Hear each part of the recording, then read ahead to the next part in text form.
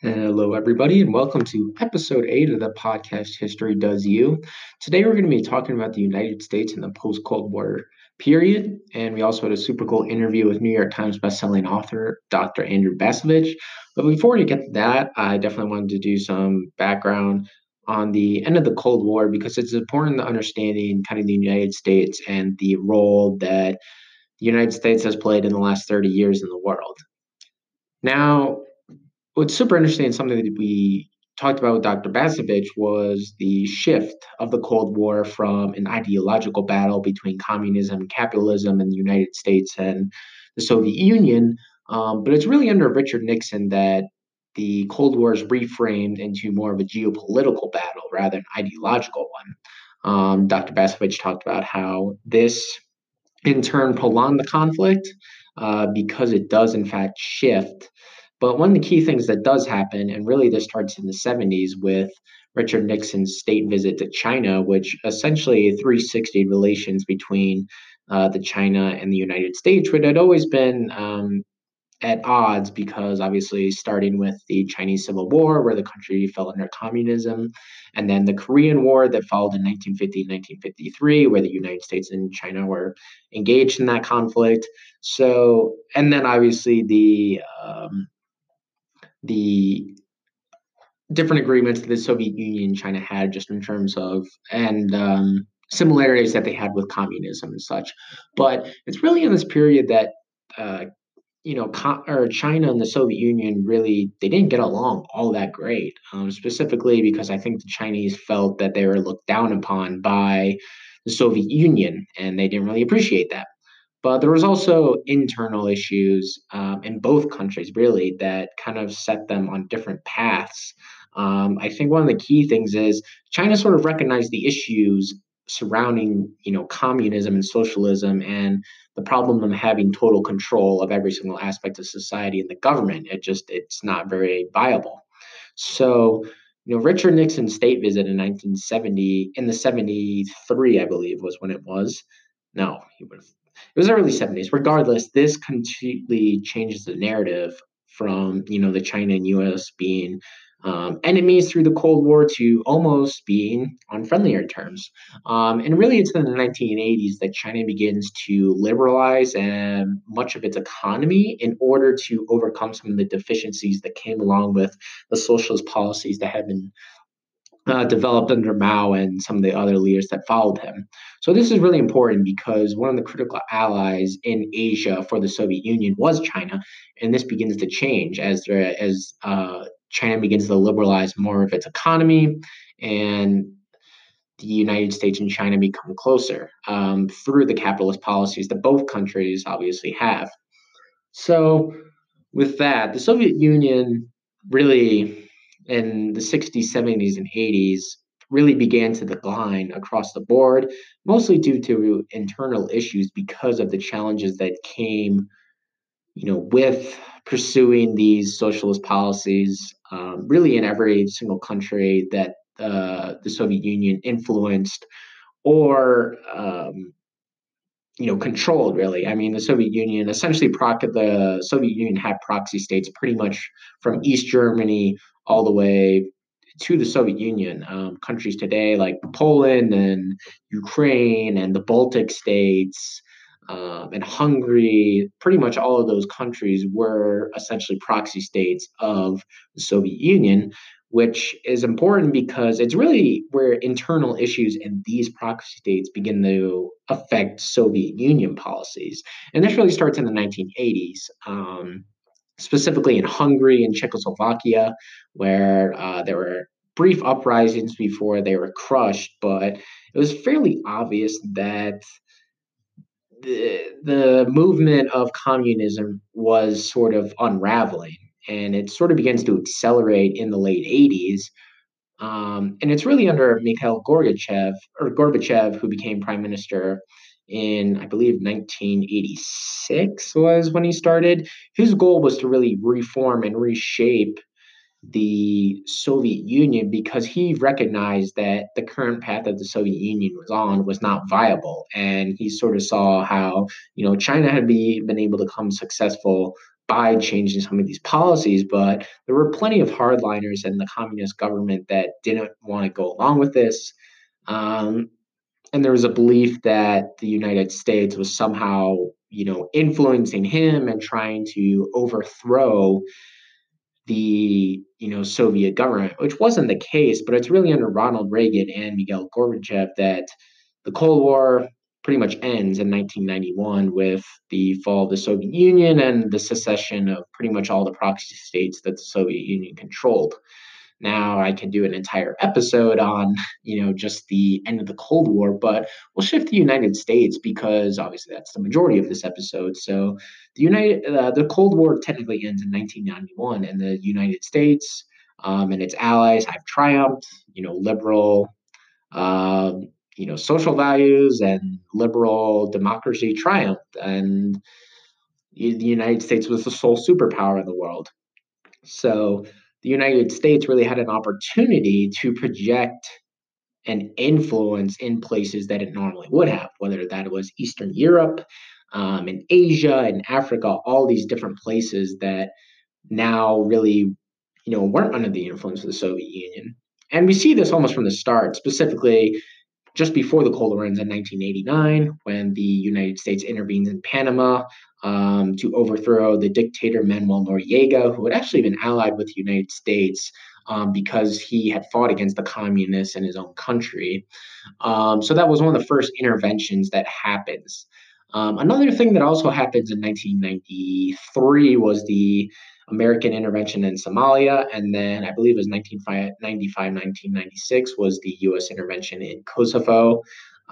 So pretty much from the start, the United States began on top of projecting this liberal economic system across the world. There's also an increased military interventionist policies that get pursued under various presidents. This wasn't limited to Republican, Democrat, because with the first George W. Bush, he led the effort in the Persian Gulf War in Panama, and then obviously with Bill Clinton, the 1995-1996 intervention in Kosovo.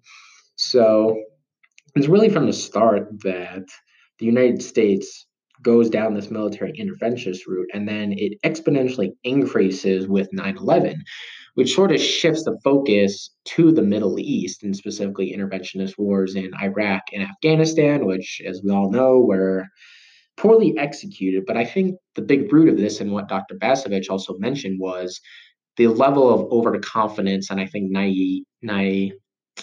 uh, people in the government are naive about the ability to truly, project liberal and economic values across the world. It takes time to do that, and using military force to do that doesn't always really end well. So it's really through these different policies that the United States sort of goes down this road where we are today, where it seems like people in both parties really are dissatisfied with the kind of global liberal order that the United States created after the Cold War. Specifically with jobs leaving the country to places like China and Mexico, with spending so much on the military and having all these military bases across the world. There's a real sense that the United States is sort of withdrawing. I mean, I guess it's interesting. Obviously, Donald Trump always talks about leaving NATO and scrapping all these trade agreements and stuff, but for the most part, and as Dr. Basevich also mentions, the quote unquote deep state sort of keeps those agreements in place. I mean, I guess it's interesting to see how both parties, both kind of on the extreme ends of the left and right, have become super dissatisfied with kind of the status quo. The Republican Party of George, W. Bush and Reagan are completely different from the Republican Party now under Donald Trump. Non-interventionist, no free trade, all these different things that would be completely different from 1980 traditional 1980s republicanism. But also on the Democratic side of things, obviously the Democratic Party has been mostly non-interventionist for the most part. But I mean, obviously, you look at the presidency of Barack Obama; those things didn't necessarily go away. And as we kind of see right now with the Democratic primary, is these kind of two, um, you know, part or not obviously single party, but these two groups within the party that are pretty different in terms of kind of the progressive wing of the party and the more moderate wing of the party. But I mean, it'll be interesting to see as the going forward how this is going to affect the election, but also kind of U.S. policy across the globe. And with that, we'll get into the interview, which was super informative and great to listen to. One, in my opinion, one of the best experts on the United States in the post-Cold War world. Today's podcast, we're lucky to welcome on Dr. Andrew Bacevich, who is currently a professor at Boston University and a graduate of the U.S. Military Academy at West Point. He received his PhD in American Diplomatic History from Princeton University. He is also the author of New York Times bestselling books, The Limits of Power, The End of American Exceptionalism, Washington Rules, America's Path to Permanent War, and his latest book is The Age of Illusions, How America Squandered Its Cold War Victory. So welcome to the podcast, Dr. Bacevich. Thank you very much. So kind of just start off with broader questions. What is your kind of favorite part of whether it's political science or history, the research and talk about? Why is it your favorite, and why have you focused so much on the kind of American experience after the Cold War? Well, I'm not a political scientist. I'm a historian. I was trained as a historian. And as you mentioned in the intro, my initial specialty was a history of American foreign policy. And early on, my focus was on really broadly speaking, the progressive era. In other words, from roughly the Spanish-American War up to the Depression, let's say. But when I got out of the Army in 1992, which was right after the Cold War ended, I was drawn to the question of what would be the thrust of U.S. policy after the Cold War.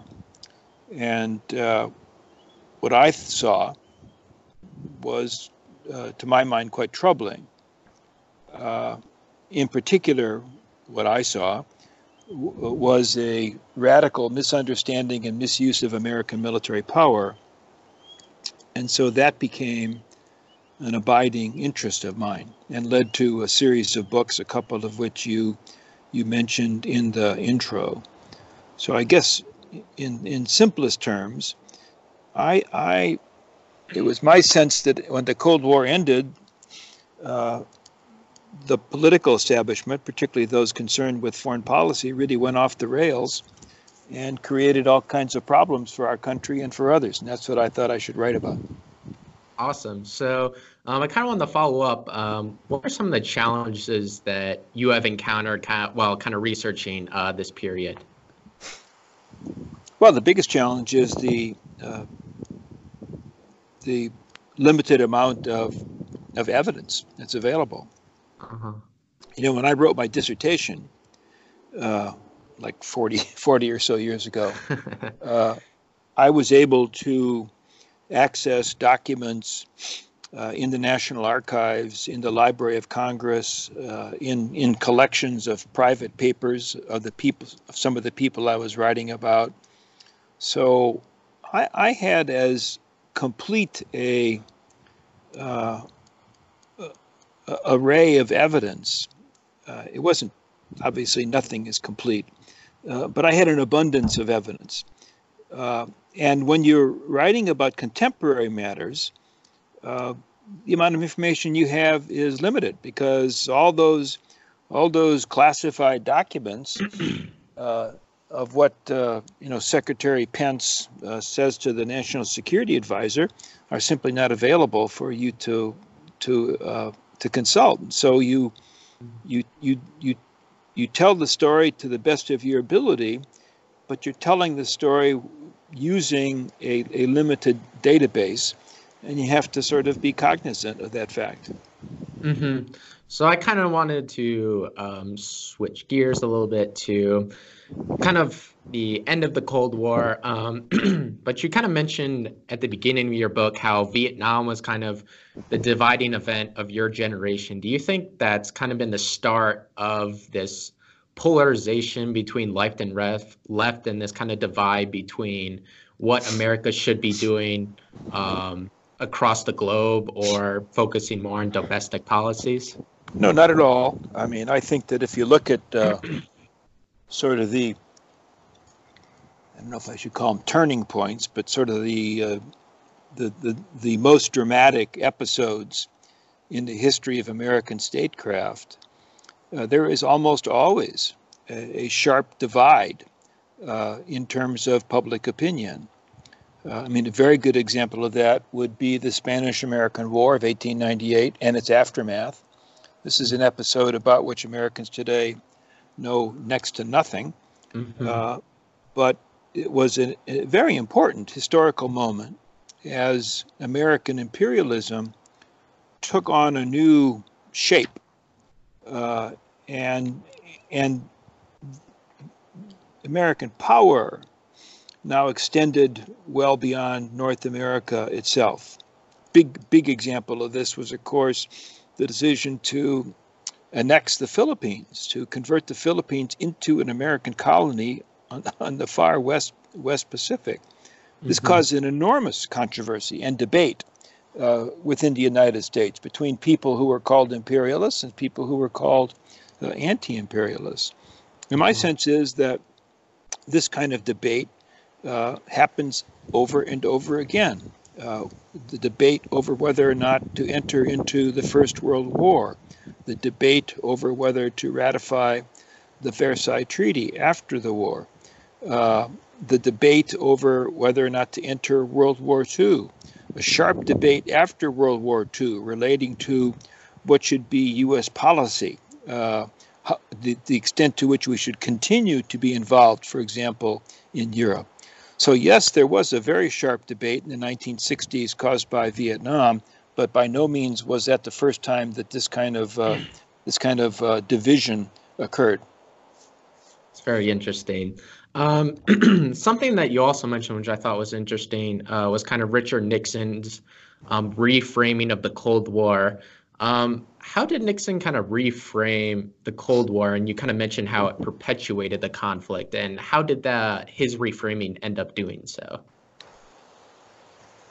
Well, the Cold War had many dimensions and expressed itself in many ways, found different expressions in American politics. But I think that the most important expression from the late 40s through the 1950s and well into the 1960s was that this was an ideological conflict, that the free world, which we claim to lead, was opposing communism, world communism, and that was perceived to be a monolith directed from the Kremlin.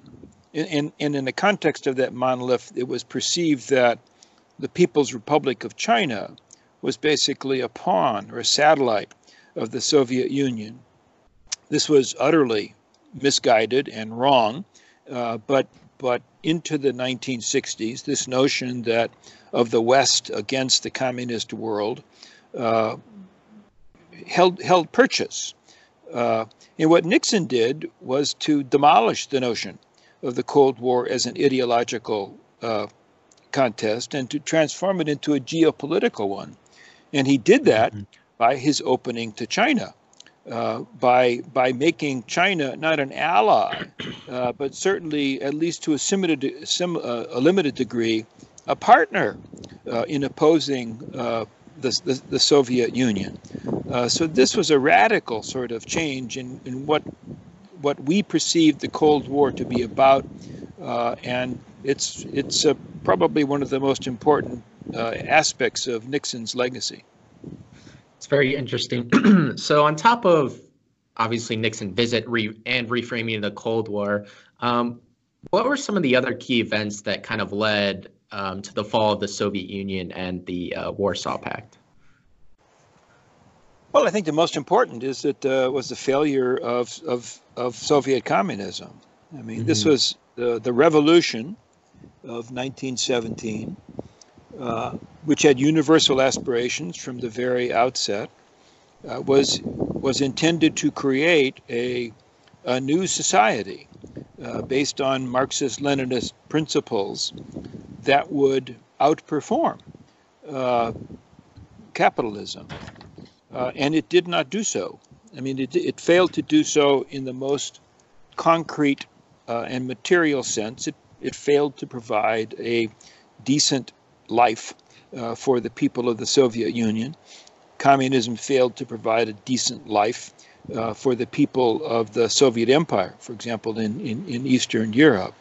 The people of the Soviet Union and of the Soviet Empire found themselves denied all kinds of basic freedoms, and they did not receive in return the material benefits that were promised. As a consequence of that, the communism basically forfeited any claim to legitimacy. So why did the Cold War end when it did? It ended because of the rot that had occurred in the Soviet Union and elsewhere in the Soviet Empire that turned out to be simply they could not contain, and so the system collapsed. So. In other words, it collapsed mostly for internal reasons, not because of anything that we or the West did. So you kind of answered my next question, so we can skip that. But obviously, 1991, the Cold War ends, the Soviet Union ends. What kind of advantages did the United States enjoy after the Cold War? Well, when the Cold War ended, the United States had the advantage of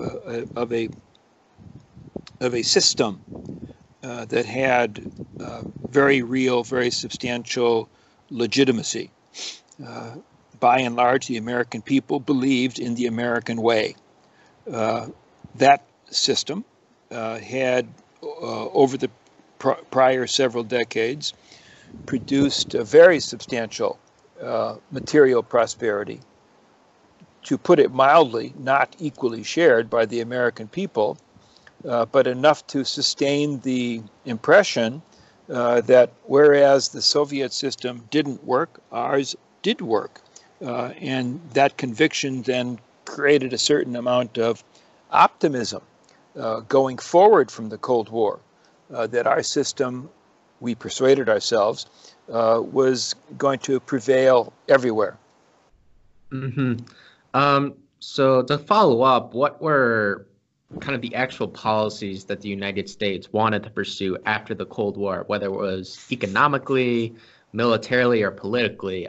Was there a system or idea created that this is the way that we should do things in this new world where the United States is the only superpower? Yeah. Okay. So, I mean, I think the central idea was a belief in capitalism, neoliberal globalization, that our system of economy held the potential to create unprecedented wealth in which all would share, although in which we would share more than others. So a belief in capitalism wasn't new, but I think the end of the Cold War affirmed the conviction that capitalism was the only way to organize a successful society. Complementing that was a belief in American military superiority. I should say American military supremacy. A conviction particularly reinforced by the Gulf War of 1991 that we had achieved mastery of war, and therefore going forward, no one could challenge us militarily, and therefore that American military power would serve as an instrument or a tool of influence that would enable us to not only promote our economic system, but also to promote our values. Do you think this was something that happened immediately after the Cold War, this idea of projecting kind of American influence, whether kind of militarily, economically, or was this something that took time to take place? Well, it started to happen quickly. I mean, we've totally forgotten the George Herbert Walker Bush intervention in Panama in December of 1989, just weeks after the fall of the Berlin Wall. But in a sense, that set a precedent. You know, here we could use our forces to overthrow a government, to install a different regime with only minimal cost on our part. I think that sort of set in motion a preference for armed intervention that then evolved during the Clinton years, certainly kicked into high gear after 9/11, and has brought us to the present moment where we more or less find ourselves permanently at war. Mm-hmm. Something I thought that you mentioned that was interesting in your book was this idea of Vietnam syndrome, or the reluctance to kind of use military power. Why do you think that sort of changed? Was that purely because of the end of the Cold War, or was it the success in places like Panama and during the first Gulf War that created this idea that, yeah, we can use our military supremacy to dominate global affairs? Well, I think the end of the Cold War probably was the crucial sort of moment that buried the Vietnam syndrome. But over the course of the previous decade or so, the United States had already begun to forget whatever the lessons of Vietnam supposedly were. So the beginnings of interventionism began during the Ronald Reagan administration. Mm-hmm. Do you think that kind of winning the Cold War created a degree of overconfidence within both like the military and the government that they could dominate global affairs, like no matter where it was, whatever it was? Absolutely. No question about it. And then something else that you kind of mentioned in your books were kind of four key elements in kind of the post-Cold War United States, which was globalization, global leadership, freedom, and presidential supremacy. Can you kind of explain why you chose these four elements and why they're important? Well, I mean, I was trying to figure out what were the abiding themes of really the abiding claims, I guess, that shaped American behavior. And other people would read the evidence differently, but the way I read the evidence, those are the four things that stood out and seemed to demand recognition.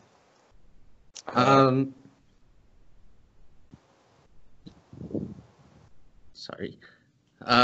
Yeah, so I was just wondering in terms of like each specific element, I didn't have a specific question for each, but in terms of, for example, globalization, what does this look like in terms of, was it purely an economic initiative to promote this kind of neoliberal capitalist system across the globe, or was it to project military power?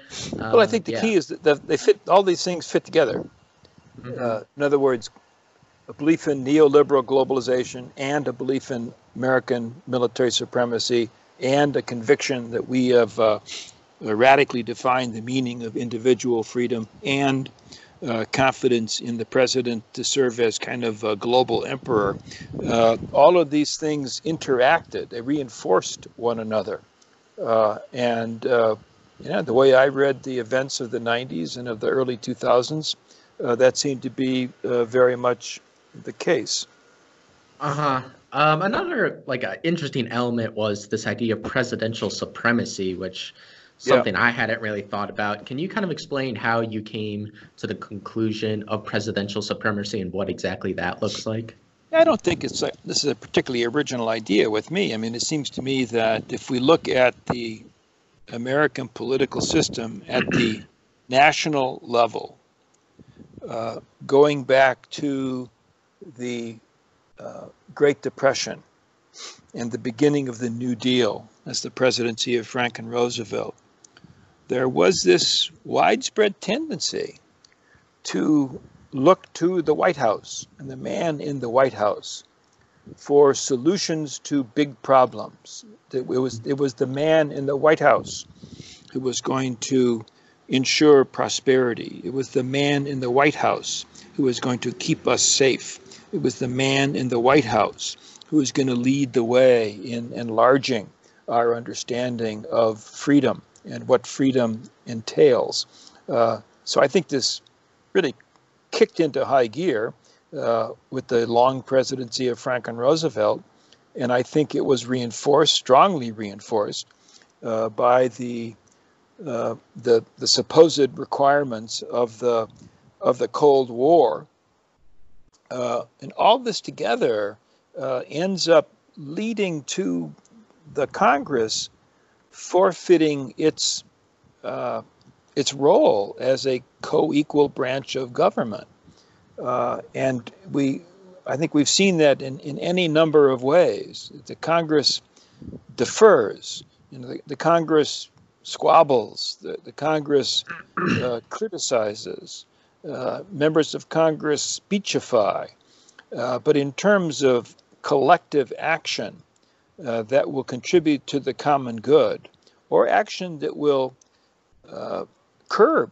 the excesses of the president, that usually, there are exceptions, but only rarely happens. And so we ended up with a political system that was skewed in ways that I think would have shocked the framers of the Constitution, who, by the way, viewed the executive branch as the primary element of our government.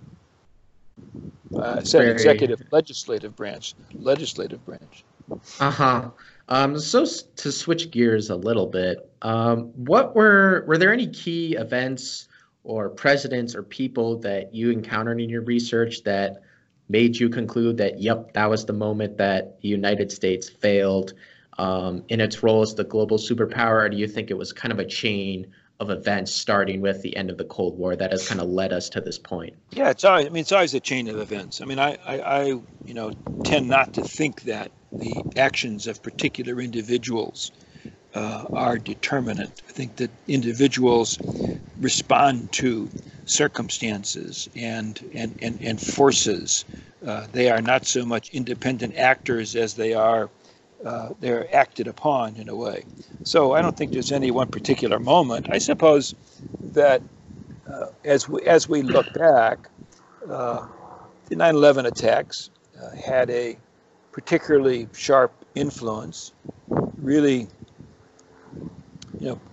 prompted from the political establishment a conviction that the United States is now called upon to use its power in a very aggressive way, not simply as a response to 9/11 itself, but as an approach to ensuring that events like 9/11 would never happen again.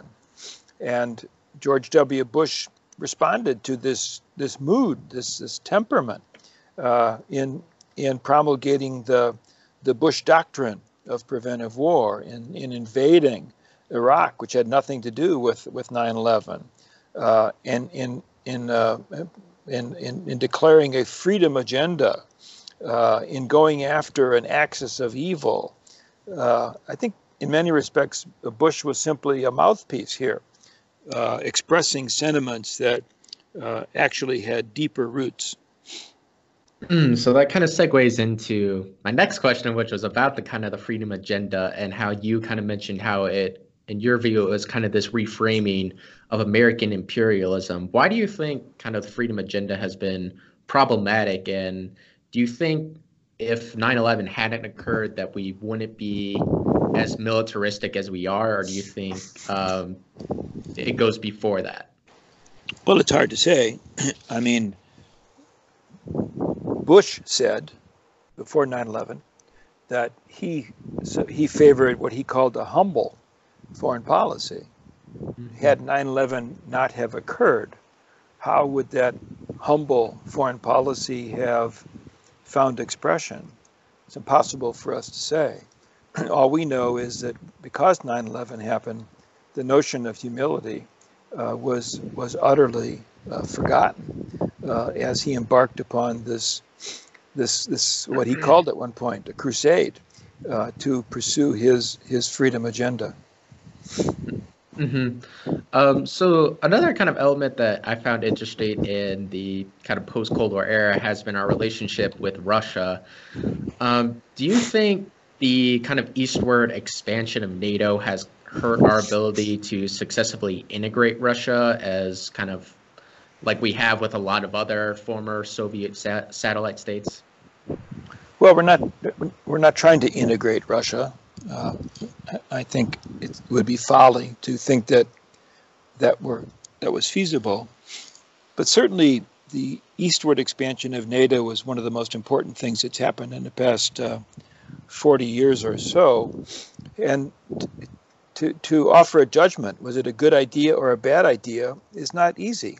Because if you look from the point of view of the former Soviet satellites and some of the former Soviet republics, like the Baltic republics, NATO expansion has been a boon. It has provided security guarantees to those countries as they have made the transition from communism to democratic capitalism. So it has been a great benefit to a variety of countries in Eastern Europe. At the same time, it has posed a threat to Russian security, and therefore has induced a hostile response from Russia. And we see that hostile response in all kinds of places, in all kinds of ways. So the big question, I think, and it's difficult to answer, is was there a way in the aftermath of the Cold War to put U.S.-Russian relations on a footing that was harmonious? And I don't know that I have an opinion about that. All I know is that what we did ensured that relationship would not be harmonious, indeed would be a hostile one, and that's what we have today.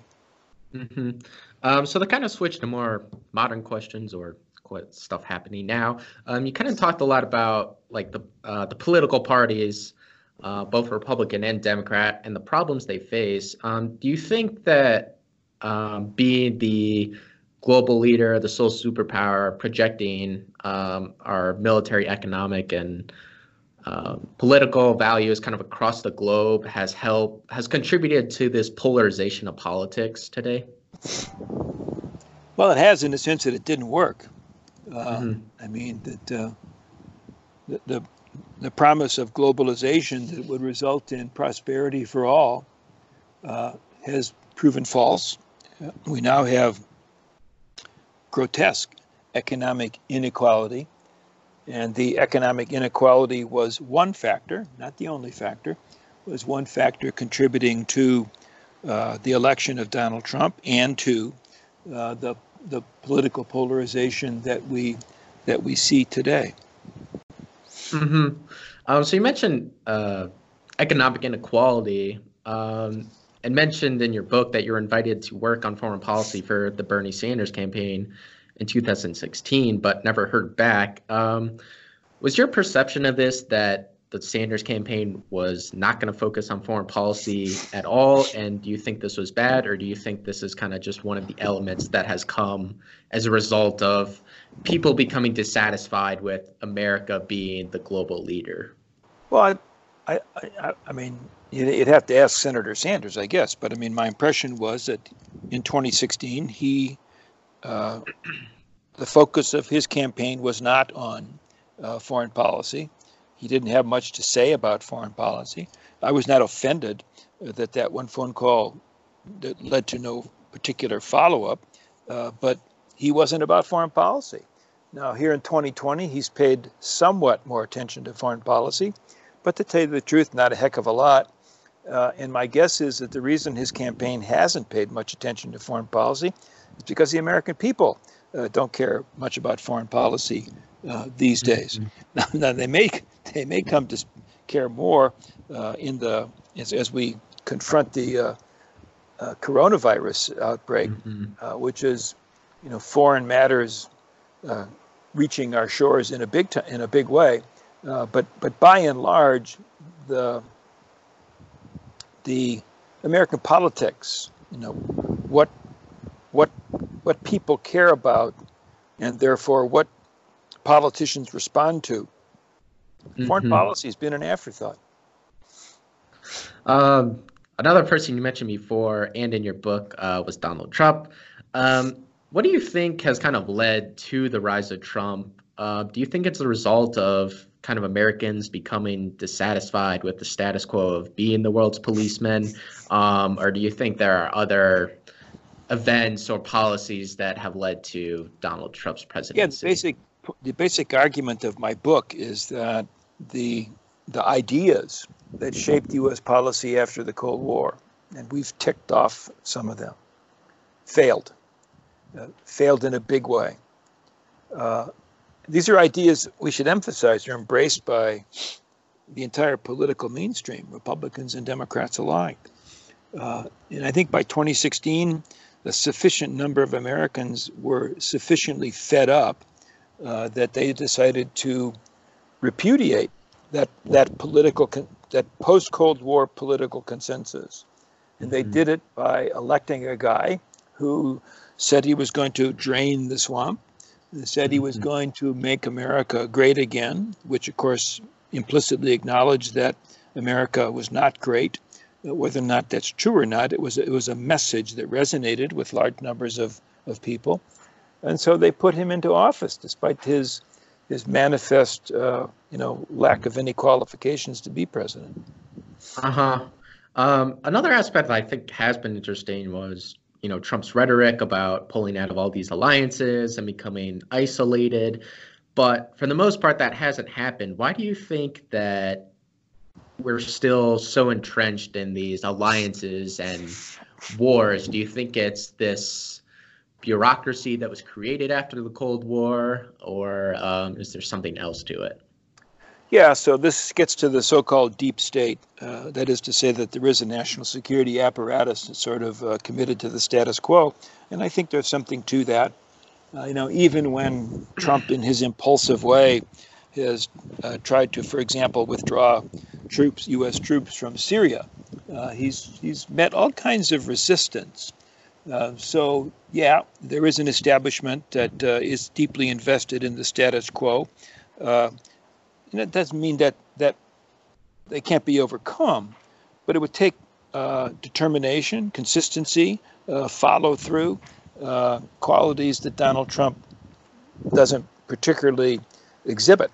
He's impulsive, he's inconsistent, he doesn't seem to have much of a work ethic, and so although he's made some enormous promises of change, most of that hasn't come to pass. So I guess maybe a follow-up question would be, what do you think it would take to kind of change the status quo?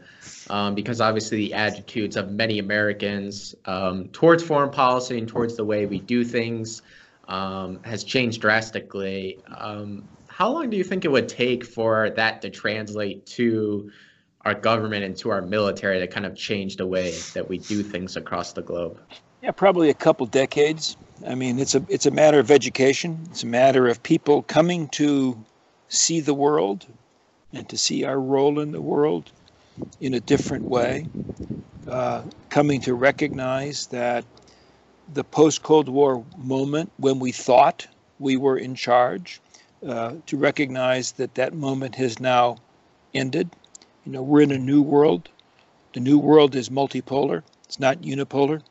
The new world is facing a new set of challenges, climate change being an example, that to which the old sort of priorities and routines are not applicable. I do think that there's, at least in the background, there's a conversation that is perhaps in its early stages, but is ongoing. And that conversation could bring about new perceptions of our role in the world and how the world works. But that hasn't happened yet. It does not appear that will happen, as a result of the current presidential election. Obviously, with kind of the rise of China and their growing influence across the globe, do you think this has kind of signaled the end of the United States being able to claim its status as the only global superpower? And you think that China's increasing influence is going to change how we do things across the globe? Well, I hope it does. But I mean, I think it's also important not to sort of buy into the notion that we're into a new bipolar era. That is to say that much like the Cold War, where we had the U.S. and the Soviet Union, in a sense, facing off, that now we're entering an era where it's going to be the U.S. and the People's Republic of China. I think it's likely to be more complicated and messier than that. I think we're going to be in a multipolar world in which there are going to be several players whose interests are going to have to be taken into account. That it's not going to break out into a China-led bloc and a U.S.-led bloc opposing one another. That there's going to be multiple blocs, and so the complexities of ensuring some stability on a global basis is going to be this is going to be a daunting proposition. So to kind of ask some concluding questions, you mentioned in your book with a headline, "Making Sense of the Senseless." What era in history do you think we're in right now with Trump in the White House and all the ups and downs that come with it, and with so many other things happening across the globe right now?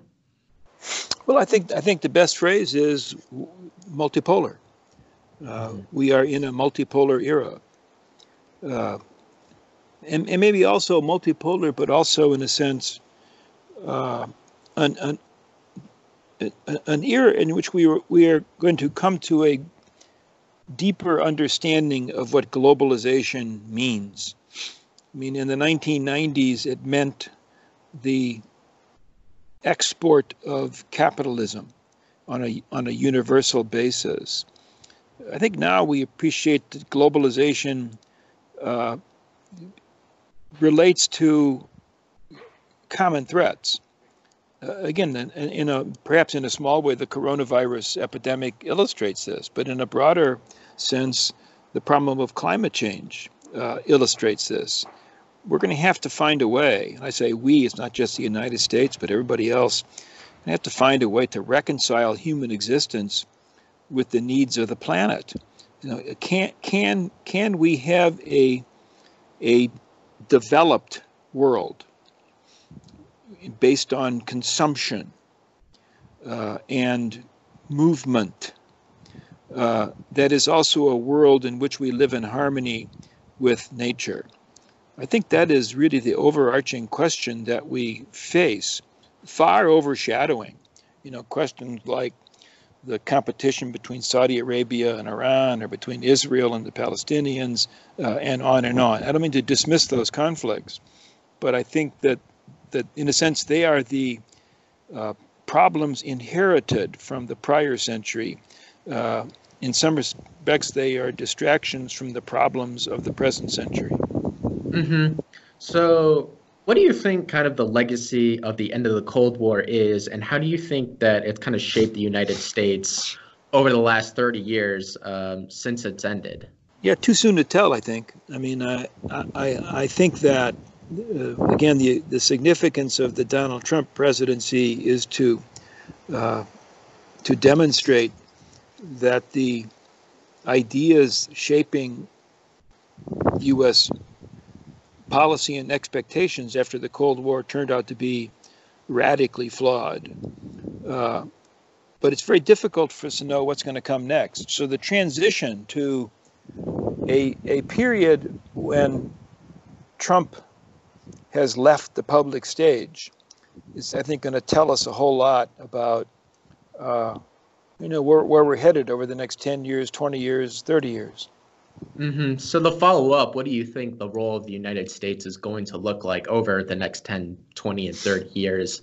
Do you think it's going to be a more isolationist role, or do you think that we're going to try and take a role in leading the fight against climate change? Well, I don't know what we're going to do, although I would say that I think the term isolationism should be banished from any discussion, because it's a fiction. I would like to see American leadership redefined so that it focused on what I just mentioned a minute ago, that we would demonstrate for others that there is a compatibility between our desires to exercise freedom on the one hand, and the needs of the planet on the other hand. I think finding that sweet spot in the middle is going to be very, very difficult. But if I could sort of get us to focus on one thing, it would be that.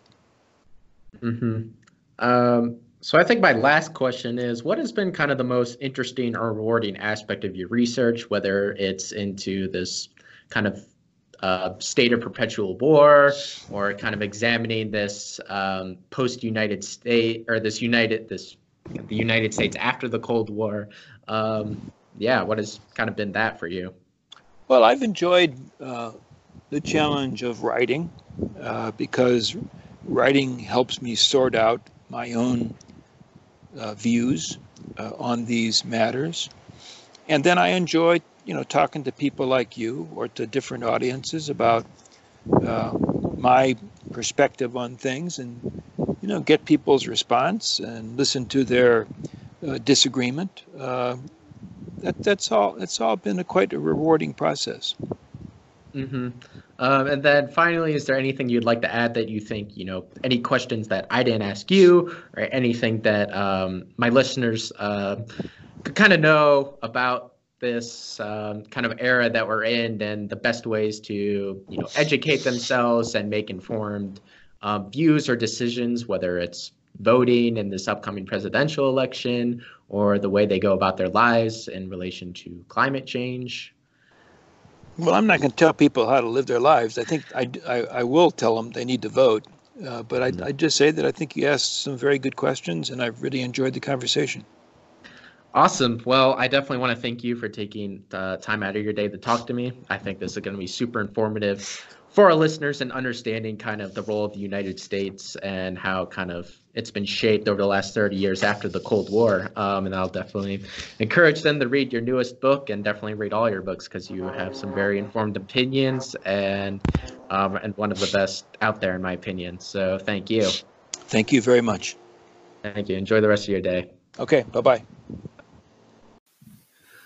So we just had that super interesting interview with Dr. Bacevich, and probably one of my favorite interviews so far of the podcast, specifically because I think it's interesting to see how the United States has been shaped 30 years after the Cold War, and how we're seeing kind of a changing world.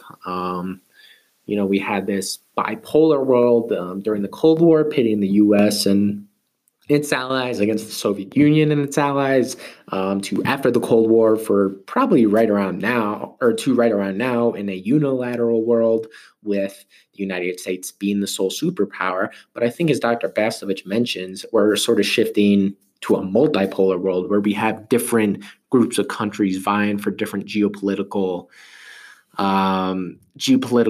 goals, across the world.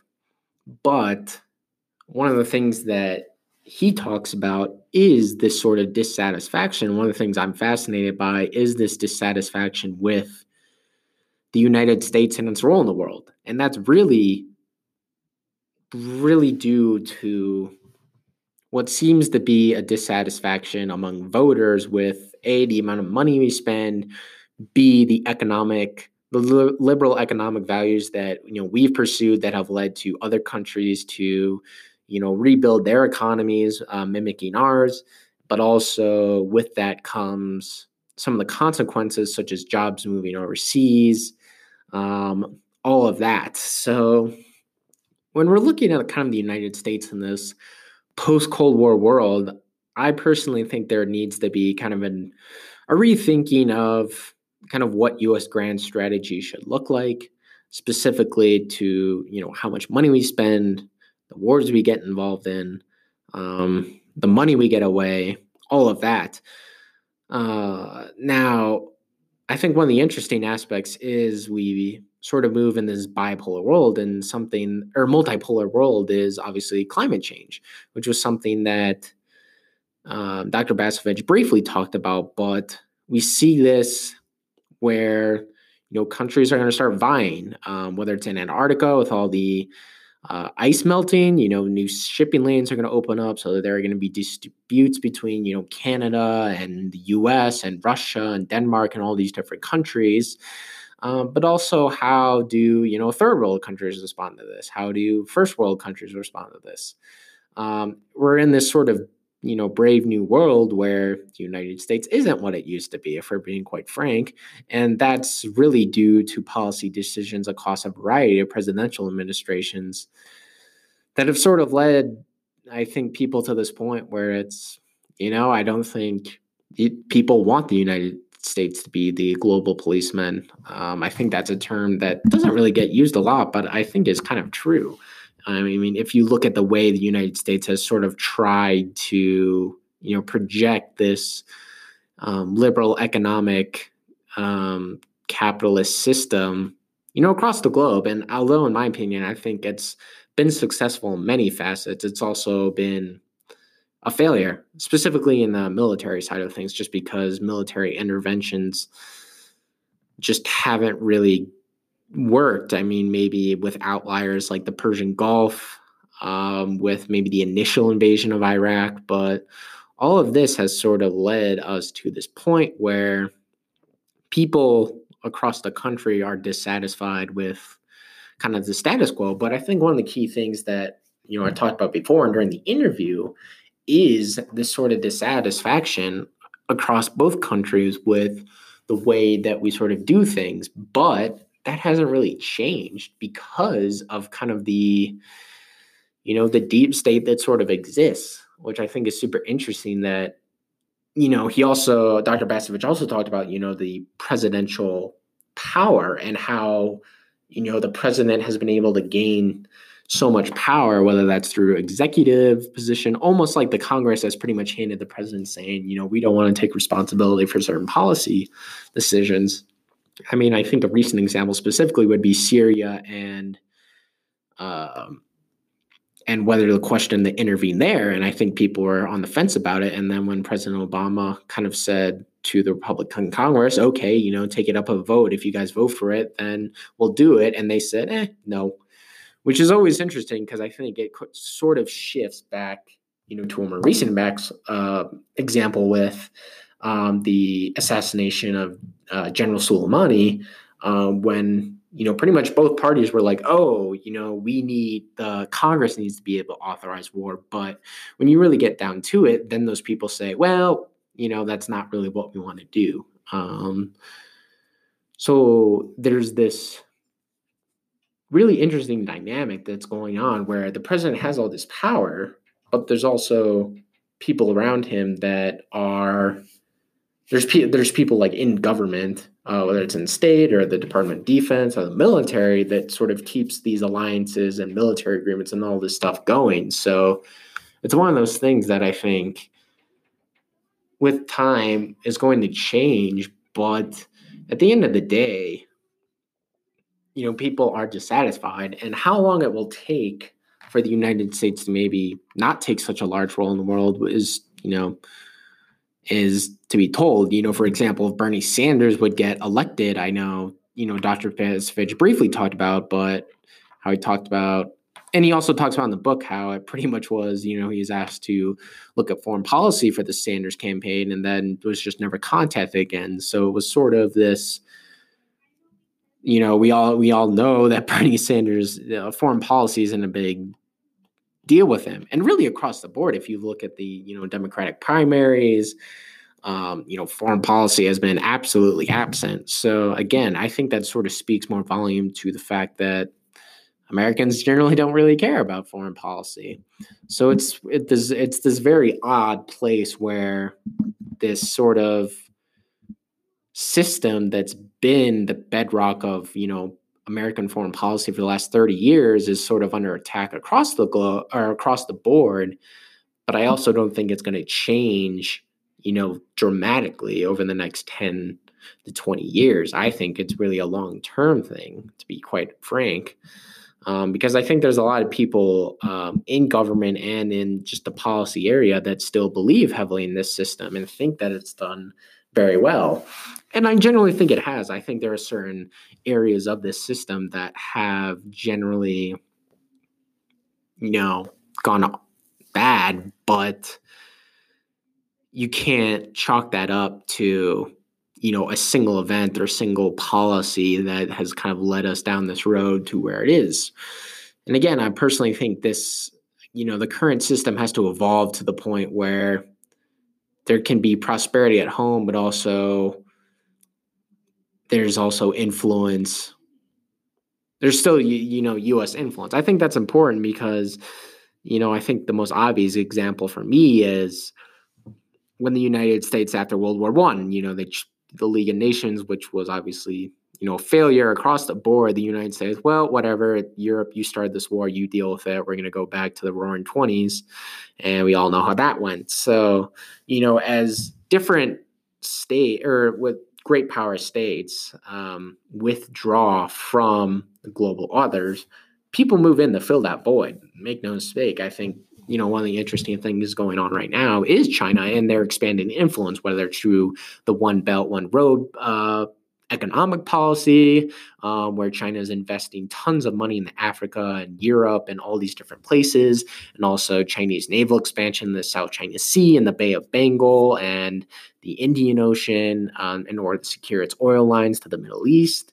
We're seeing that in place. So, it's this very interesting place the United States is in right now, where you have powers rising to fill the void, and people in government trying to check the influence of it, but also people back home are very dissatisfied with the current system. So it's this kind of clash going on right now. It'll be interesting to see sort of what happens with the upcoming election, because I think regardless of who gets elected, the same sort of rhetoric regarding foreign policy and the way that things have been done in the last 30 years is under attack. And whether it'll change, I think, is certainly up for debate. But I think it's one of those things that'll be one of the more interesting aspects of kind of the United States in the world as we kind of head into this new decade and over the next 20 to 30 years, really.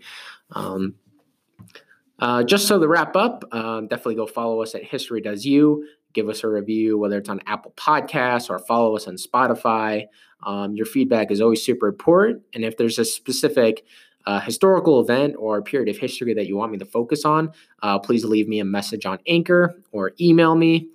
I can definitely track down an expert in that field and we can have a frank conversation because honestly, I'm learning just as much as probably you guys are. So, again, I definitely want to thank you guys for the listenership. And this is probably one of my favorite episodes so far. So thanks for the listen.